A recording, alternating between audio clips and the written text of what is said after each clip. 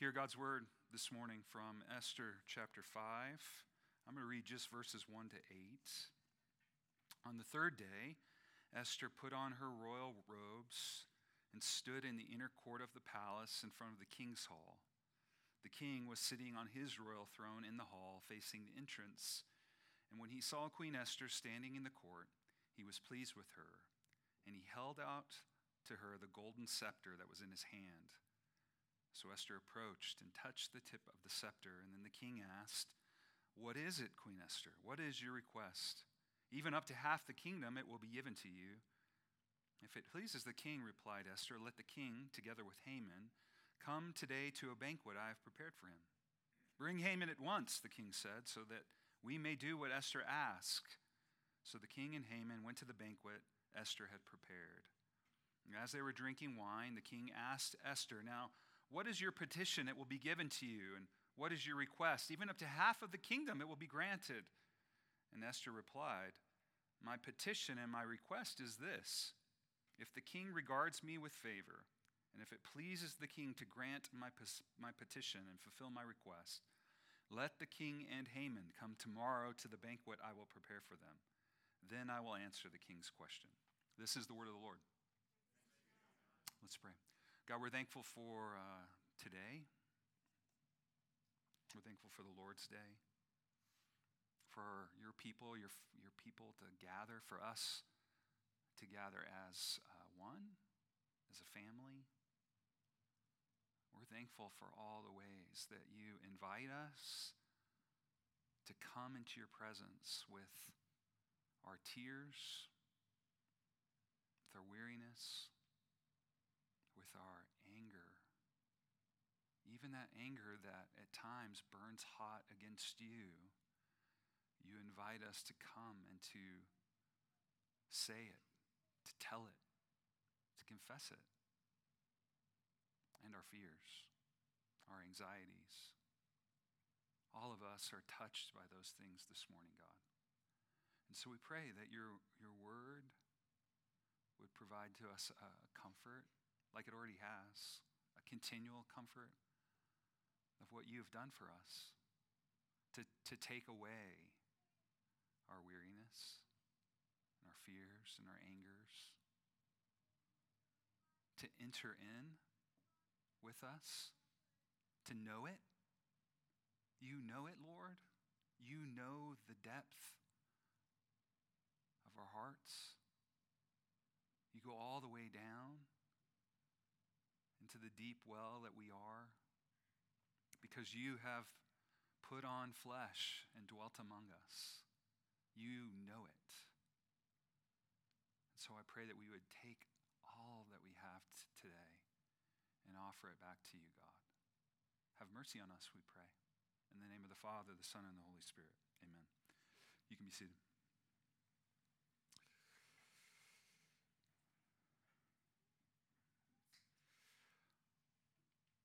You wouldn't believe it. It's like a wonderful nightmare.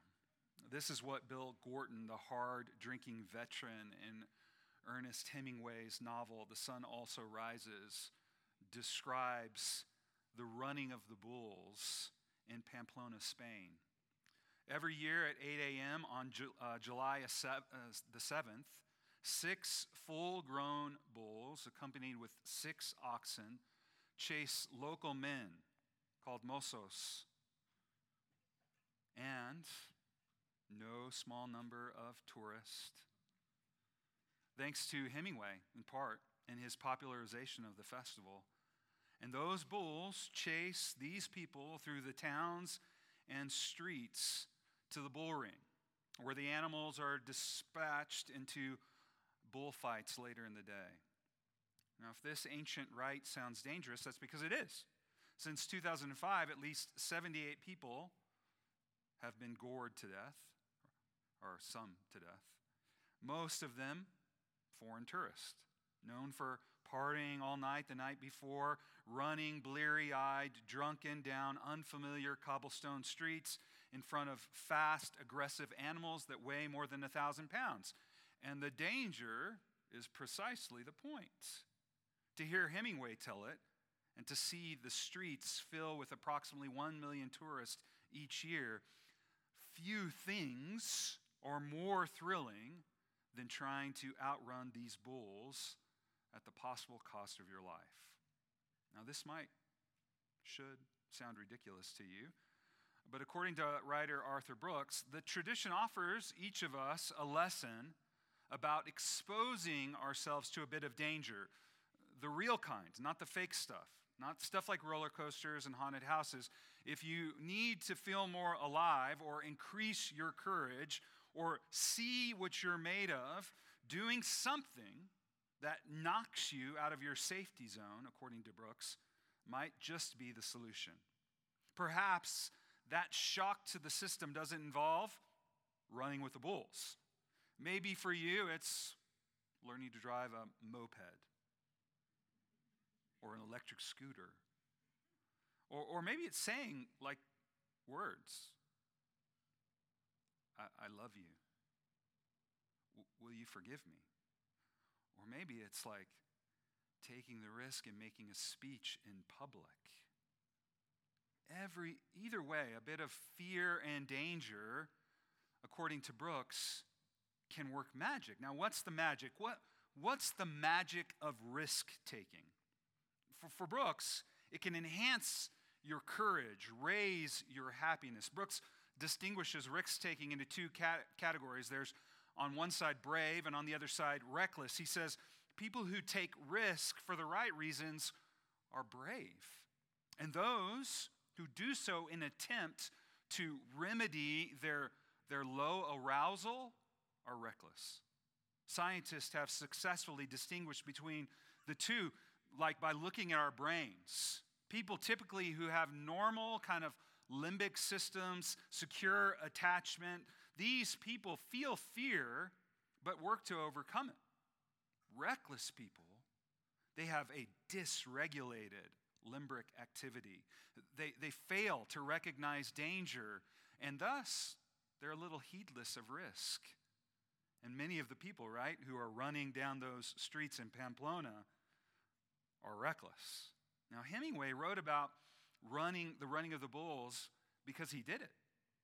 Fellow author Gertrude Stein convinced him, saying it was completely invigorating. And so Hemingway took to the streets. Now, if you know anything about Hemingway's story, he was also like a sensation seeker, and he was self-destructive.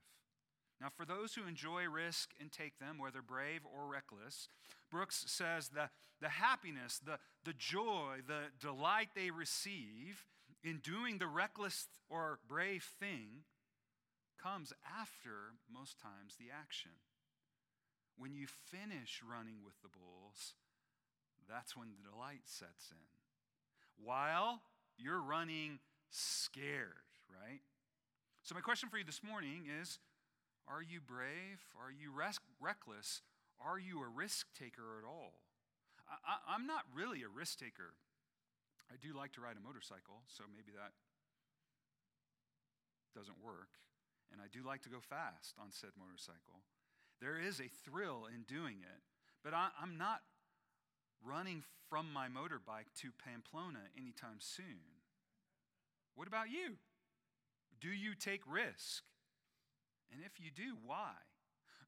What makes you take a risk? And in taking it, are you brave?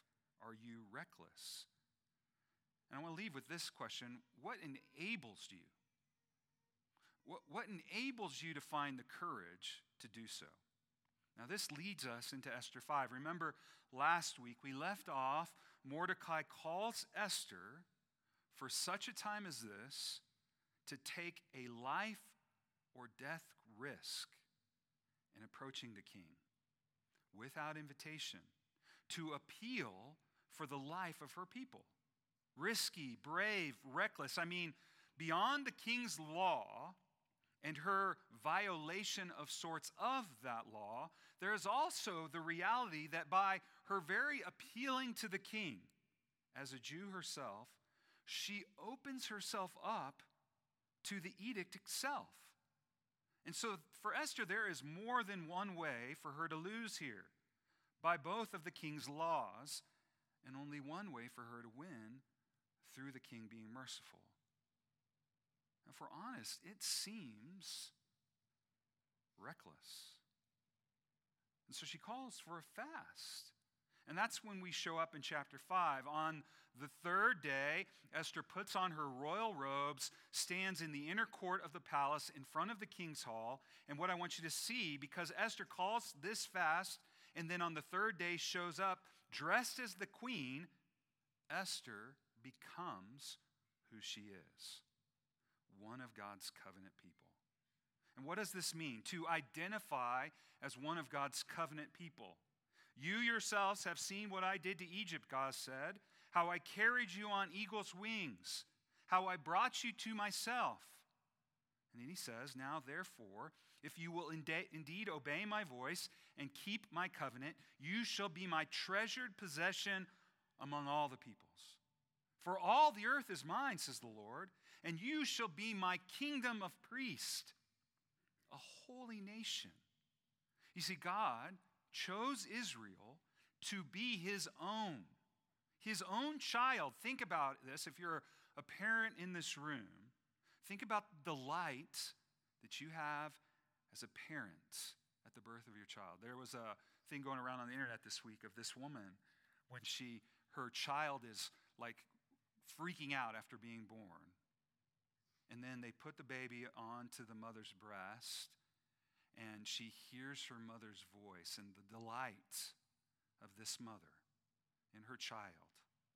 And immediately the baby stops. It's quiet. It's beautiful. That delight that you have. And then the child grows, and the parent's vocation is what? To love that child. Sometimes it means moving in heaven and earth for them, defending them, favoring them. I want you to hear this, and this is point 1 this morning. God's favor, and I do have an outline, shock of shocks, God's favor of Esther enables her to take this risk.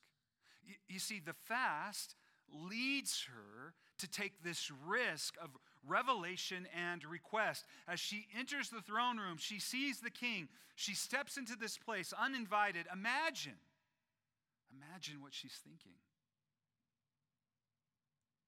The question, will this pay off? Is this risk going to be worth it? What's it going to cost me? I mean, think about the 3 days, right?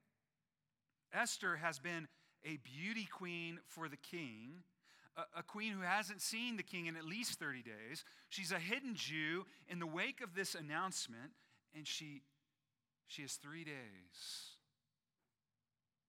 eating no food, lying awake. What am I going to do? Will I do it? And then the second guessing comes to her, that the venturing into the unknown, the leaving of something safe, something good for her in the hiding. She's just the king's queen. Think about the wrestling that she has to go through in these days. Isn't it interesting that both queens in this story have these courageous moments where one stands up to being unveiled and the other stands up by being unveiled?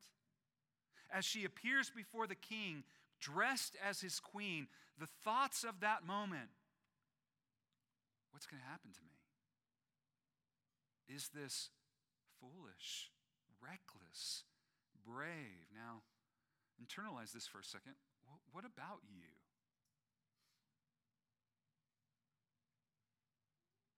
What risk are you mulling over right now? Or maybe in your past, as you think back to moments where you took risk, taking a new job, going to a new calling, staying put in a place, going back to school. I remember, y'all, when I was at one of the jobs I loved most in the world in Lubbock, Texas, as a campus minister. and God calling me to go to seminary. And I was 36, and I had 4 kids, and I had no idea how this was going to happen. Without jobs, without a place to live, thinking I'm going to be 40 probably when I'm done. And what does that mean for my future? Like, does anybody even want me as a 40-year-old? Like all that fear about taking that risk. Maybe some of you in here have adopted or are considering adoption. The risk that's involved in taking on someone else's child and story, and the story of that child, and all the trauma maybe that child's gone through. Or just sharing what happened to you. Your full vulnerable self. What your parents did to you. What your uncle did to you. What your classmates did to you.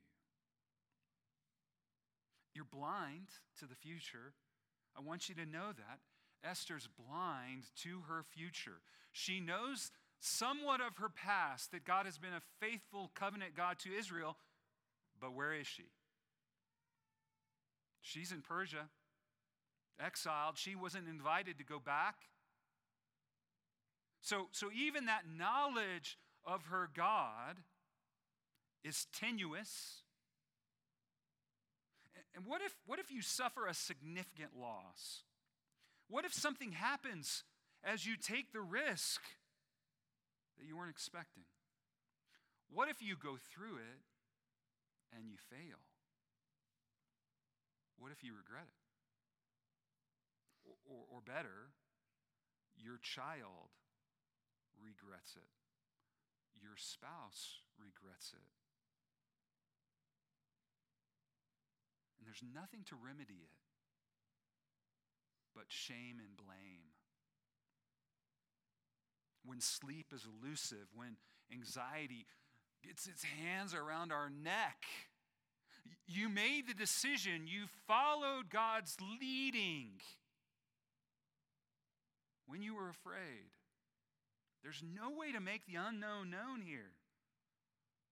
So what do? What do you hold on to? Well, Esther is holding on to the covenant that God has made with her, to life with God, that she is favored. There's something here. It's what we pray for at City Pres when someone leaves, that they would be favored, that the path would be straight, that the hills would be made low. How can you be brave, City Pres? You can be brave when you know you are favored. To quote David Brothers, which I like to do often when I talk about something like this, you are loved and you're never rejected. So decide what to be and go be it. Esther decides. She assumes her identity as a Jew, and in doing so, she enters into her divine favor. Even though up to this point she's been indifferent. Now hear this. Because some of you sit in this room and you've been mildly interested in God, mostly indifferent. That is Esther, probably Mordecai. They've kind of been living as covenant people, but not kind of. Like even to indifferent people, God shows up. God can give favor. And the result of this favor is point number 2. Esther takes up her vocation, her calling. As Mordecai told her, maybe it was for such a time as this. And the key part in seeing this is, how does Esther show up? Well, she gets dressed. She puts on her royal gowns. For the first time, she enters into this narrative as one who has authority.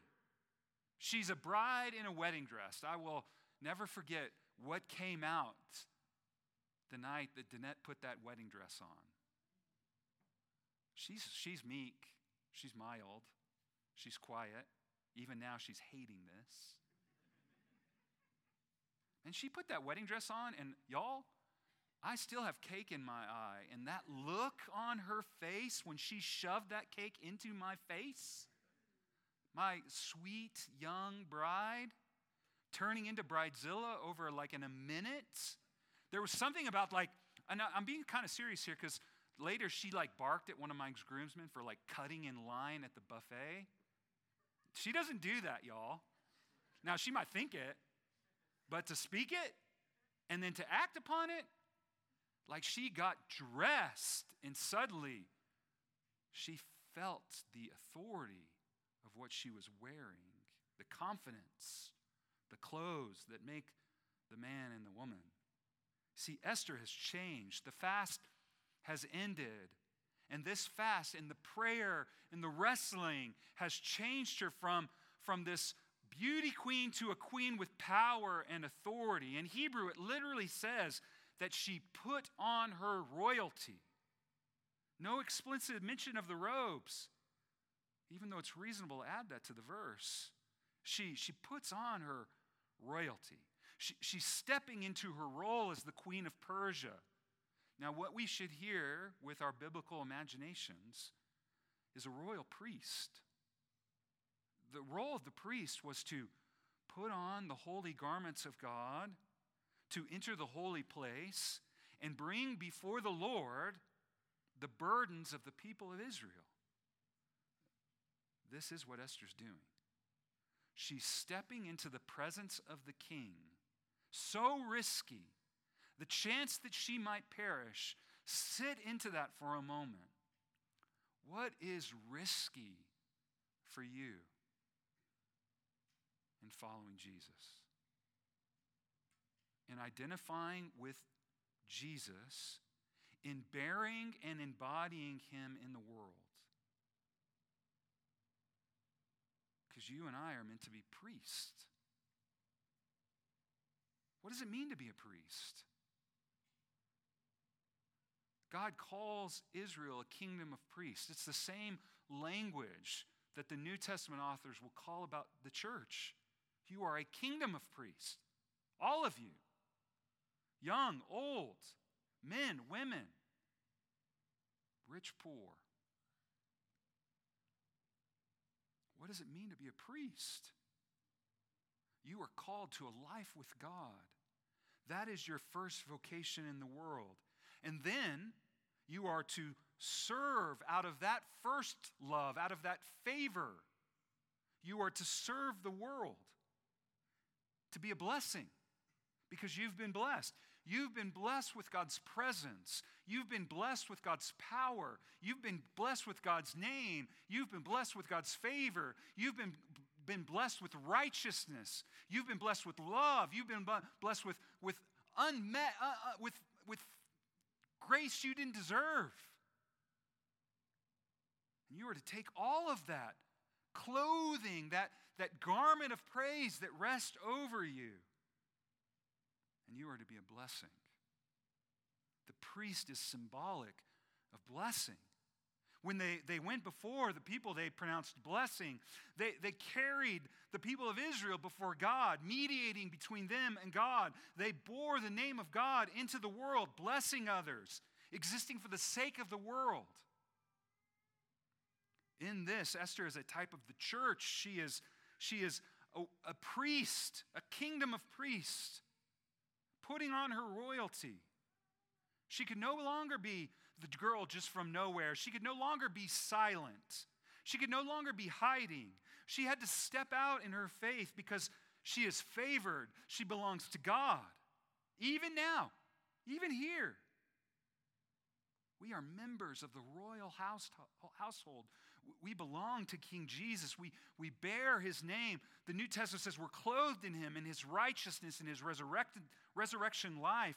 And as members, we have access to come before the throne of God at any time. We have access to all the privileges of being children of the King.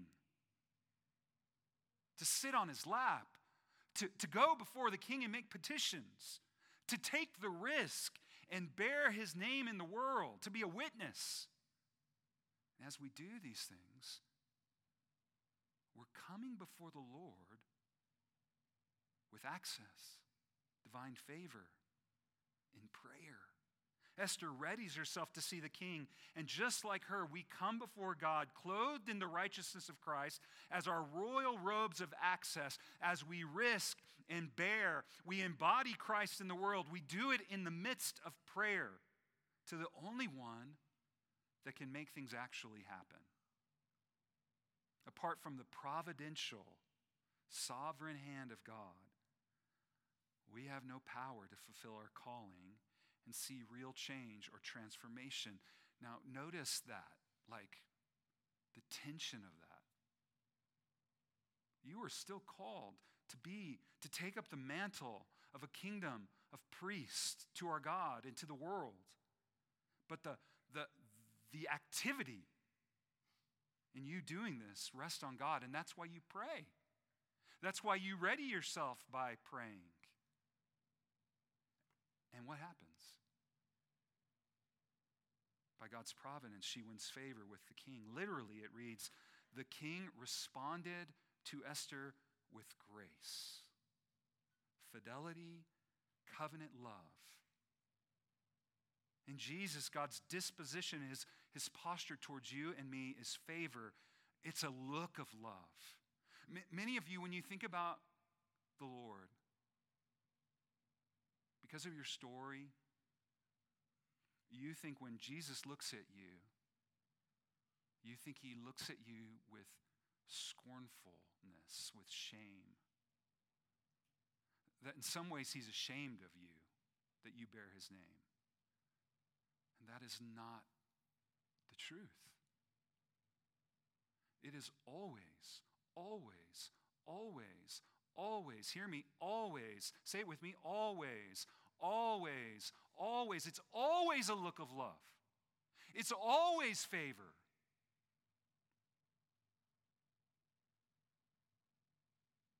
Never shame, because of Christ. God is attuned to you, not because of your merits or your dress or your beauty or your name, your surname, the name that you bring into relationship with God, not your position, not your class, but because he has chosen to set his favor upon you. How would things change for you if you believed that this is the favor you carry, the affection? Some of us live with the weight of moms and dads who could never, we have this hunger, this father hunger, this mother hunger, because no one ever voiced those words to us. Our parents never said they loved us, or our parents always held out a carrot for us. That's part of our story, and so we take that and we take it to God, and we think God looks at us the same way. When the king responds with grace and asks Esther, what do you want? I will give you half my kingdom. What would you ask for? Ask for the nations, I will give them to you, is what God said to Jesus. It's what he says to us. What would you ask for? If you knew you were highly favored, what would you ask God the king for? It's interesting, right? Esther doesn't come right out and say it. We're expecting her to plead her cause right now. It's curious that she delays it. And so this leads to the last point. She executes her risk-taking calling with wisdom and faith. Now remember, the risk-taking begins in prayer.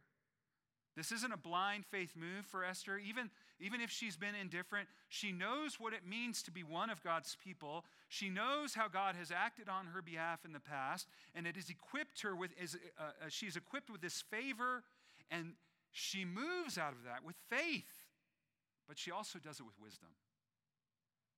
She doesn't just take her faith and go, I'm going to go fight everybody. No, she's wise, really wise. Shrewd, even.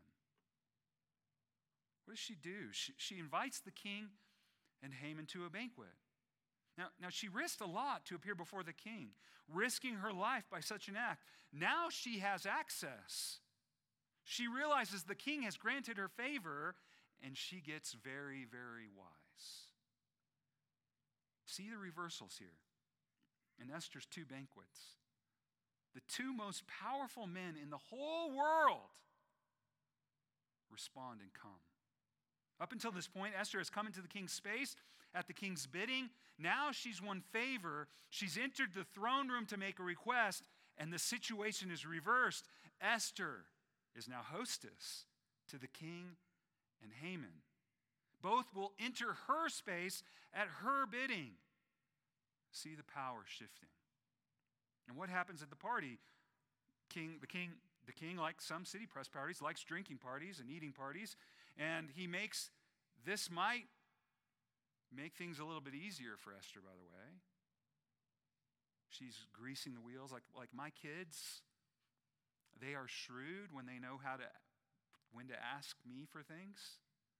Like the timing, right? You guys know this. If you know it because you have parents and you used to do it. And you know it, you have kids because they do it to you. Like when do they ask to have someone come over?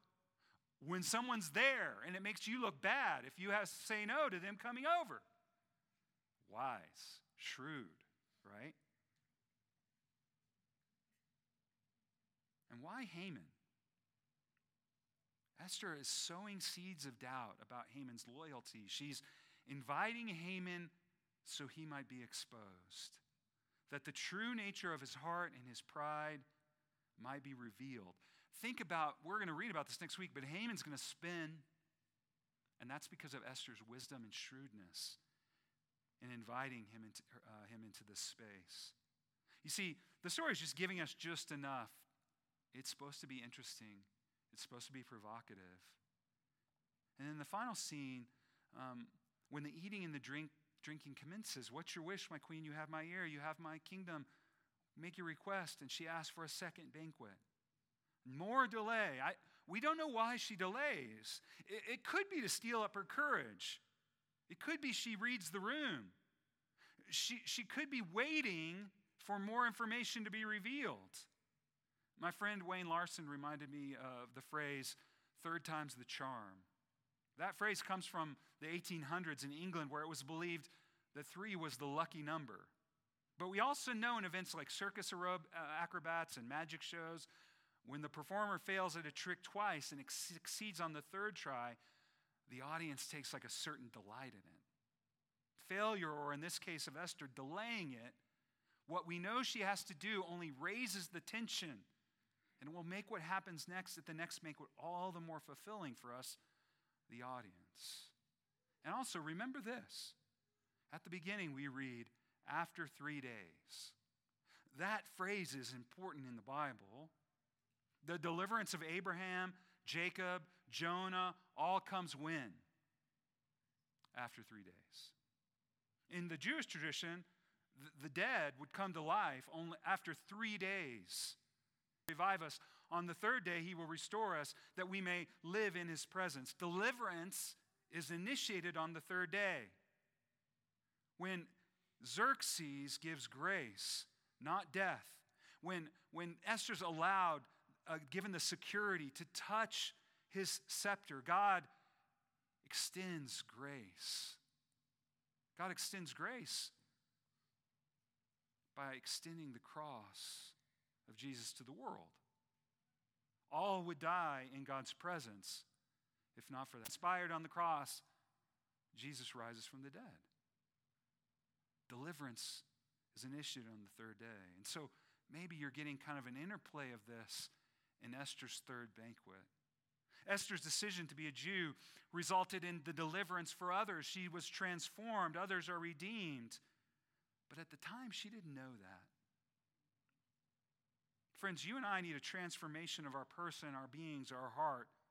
Without it, we are powerless to experience true transformation. Without the work of God's Spirit, we cannot be who God has made us or called us to be. Remember, as soon as she did this, she came under the edict of death. And maybe that's the risk. Maybe the risk for you and I this morning is just embracing some level of suffering in your following of Jesus. Leaving pleasure, embracing the unknown, and the pain that might come with that. How can you be brave? I want to leave you with this. My mother-in-law has this saying, it can grate under some of our skins, and yet it's so right. She says, I am God's favorite. Now imagine how that sounds. But she's right. You are God's favorite. I want you to internalize that, though, for a second, like my mother-in-law does. I am God's favorite. Because you are.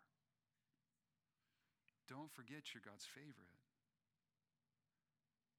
Peter says this in 1 Peter 1:18. We'll end with this. You know that you were ransomed from the futile ways inherited from your ancestors, not with perishable things like silver and gold, but with the precious blood of Christ, like that of a lamb without blemish or defect. Peter says you and I were ransomed from those things, which by the idea that God would be fair and that we therefore had to be good enough. And the struggle to be good enough was holding us hostage. We were ransomed, bought, paid for, rescued, not with the stuff that has passing value like silver or gold, but with the precious blood of Christ. This is the good news this morning. This is how counterintuitive the gospel is. Are you ready? Are you ready? God is unfair. God shows partiality. Now, it's perfectly true. In Acts 10, Peter says that God shows no partiality. But that God's partiality doesn't depend on your nation, your origin, or anything particular about you. But make no mistake, God shows partiality. He is partial to who? To Jesus, his son. And the reason that's good news for us, the Bible says that everyone who believes in Jesus is clothed in Christ. When God looks at us, he sees Jesus. We get to cover ourselves with the one whom God shows partiality to. Showing up in our normal clothes, our sinful robes, we're in trouble. Clothed with Christ, we partake in all the glory that comes from being God's favorite. Getting preferential treatment, not because of who we are, but because of who ransomed us. Because of who paid for our hard to make yourself acceptable. And always worrying that you haven't done enough. Christ's blood has rescued us from our hostage situation and made us the ones to whom God shows partiality. God looks at us, sees his son, ransoming us with his blood, and in and on account of Christ, you, all of you, even you, are God's favorite. You are his one beloved and only child. Fear can be abolished. Peace can reign. Jesus said to his disciples, peace I leave with you, my peace I give to you. Not as the world do I give it. Let not your hearts be troubled, neither let them be afraid. This is how you take a risk. This is how you can be brave. Remember, you are God's favorite. And venture on him. Venture wholly. And let the peace of Christ rest upon you as sinners who have been reconciled to a holy God, ransomed, paid for. The deal is done. In Jesus, you are God's favorite. Let's pray. God, we thank you that you have clothed us in Christ. I mean, you are our creator. And you have chosen to make a covenant with people, promises that you intend to fulfill. And in Christ you have fulfilled them. So as we are clothed in him, you have fulfilled every promise to us. Your promises are yes and amen, the Bible tells us to us. We can appeal to you. We can run into your throne of grace and appeal to you when we are weary and afraid, angry. So help us to do that. And help us to take risk, to venture on you wholly in this world, knowing that you who did not spare your own Son, how will you not freely give us all things? Help us to leave behind even good things, even precious things, for the unknown things that are not wholly unknown, because your name of the Father, the Son, and the Holy Spirit. Amen.